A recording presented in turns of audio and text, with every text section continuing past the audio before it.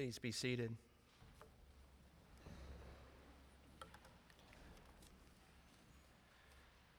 The festival of the Passover was nearing.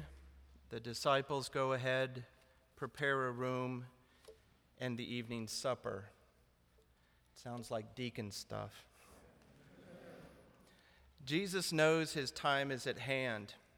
One more evening, one last supper with his disciples, one more night to teach. This night was going to be very different. During the meal, Jesus gets up from the table and does something strange, something disturbing. He takes off his robe, grabs a towel and a water basin, and begins to wash the disciples' feet. When he comes to Peter, Peter is watching Jesus begin this by washing the other disciples, a few of the other disciples' feet. So he has some time for his emotions to well up and for his thoughts. And he's watching Jesus begin this, and when Jesus comes to him, he is defiant. "You will never wash my feet." This is too difficult an image, too disturbing and undignified an action for him, and in a way for us to accept. This is Peter, who in a few hours from this moment will take up the sword and defend his master. Peter, who has called Jesus the Messiah and desires him to be a strong ruler. Most of the time, that is how I see Jesus, as a strong commander leading me and guiding me in the right direction. Jesus says to Peter, "Unless I wash you, you have no share with me." Realizing that mistake, Peter overcompensates and asks for his hands and head to be washed as well. And why not? Peter is close to Jesus, maybe the closest, the most loved. In Luke's account of this night, we learn there's a dispute that arises among the disciples as to who might be the greatest. If Peter's sense is that he is, wouldn't it make sense for him to be washed more than the others? Jesus replies that the washing of the feet is all that he needs and that all that we need. If it is what he has done for the others, it is sufficient for Peter and for us. Jesus washed their feet, everyone's feet, even the one who was to betray him, and those who would deny him, those that hid from the mob. He washed them all. He tends to the dirtiest part of them, of us, and he cleanses. We care for our hands and head quite a bit. We scrub and sanitize our hands. We shampoo our hair, well, some more than others. And we wash our face and occasionally splash some cool water there for refreshment.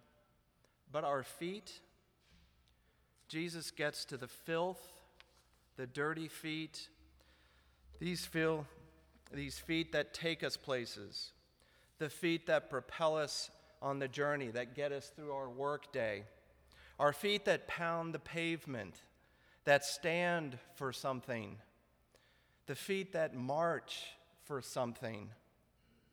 My feet were tired and sore last Saturday in Washington, D.C., trying to keep up with 6 young people that weren't afraid to get their feet dirty. Their feet were taking them through the crowd of hundreds of thousands because they believe in something. Closer and closer to the stage to hear a message of nonviolence, of change, and of hope. And then they turned right around early the next morning and stood up at Palm Sunday with others and took their place telling the story of our Lord's passion. One young set of feet that marched that morning carried the cross forward. Jesus washes those feet. We become clean and we rise up and we walk on again. Jesus then adds that this is not enough. We must wash one another's feet. He is here when we do this. I believe in his presence here at the Eucharist that he gave us that same night. This is my body, this is my blood, a new sacrifice, the new covenant. He is here when we wash, because this is what he also asked of us. I know that some of us may not come forward because of it's squeamish, and I understand that, and I can relate. And some of our brothers and sisters have changed the foot washing to hand washing. But I feel that what we do here, is integral in part of that new commandment, his new commandment that we love each other as he loves us. So that is what we do. We look beyond each other's dirt and faults. We get past the sin that upsets us, pay no attention to the sock fuzz, and we wash, we serve, and we love. Jesus acts out this example. He leaves his appointed place at the table. He removes the robe of the master and ties the towel of a servant around his waist. I see this often at St. Paul's and elsewhere. Volunteers come into the kitchen. They hang up their coats. They grab a towel and get busy doing God's work in the world, serving the needy, feeding the flock. Jesus gets down on his knees before his disciples and washes. Yes, through this mysterious, strange, and disturbing task, he shows us love. What wondrous love is this? He acts out the love he has for his own until the end. Yes, we say, I love God, but it is through our action of service that we prove it. Jesus makes that connection, the connection between love and service. When our young people work with the needy on home repairs in West Virginia, when our men's group shares a meal with the hungry at Shepherd's Heart, when you grab an angel or an egg from the tree and help out a family during the holidays, when you buy pizza for EYC or bring food up on the first Sunday of the month, when you listen to a friend who is grieving, you are pouring out God's love that's in you. And by this, the world will know that you are his. Jesus' disciples are hurting to learn that they will be with him only a little longer, and he comforts them.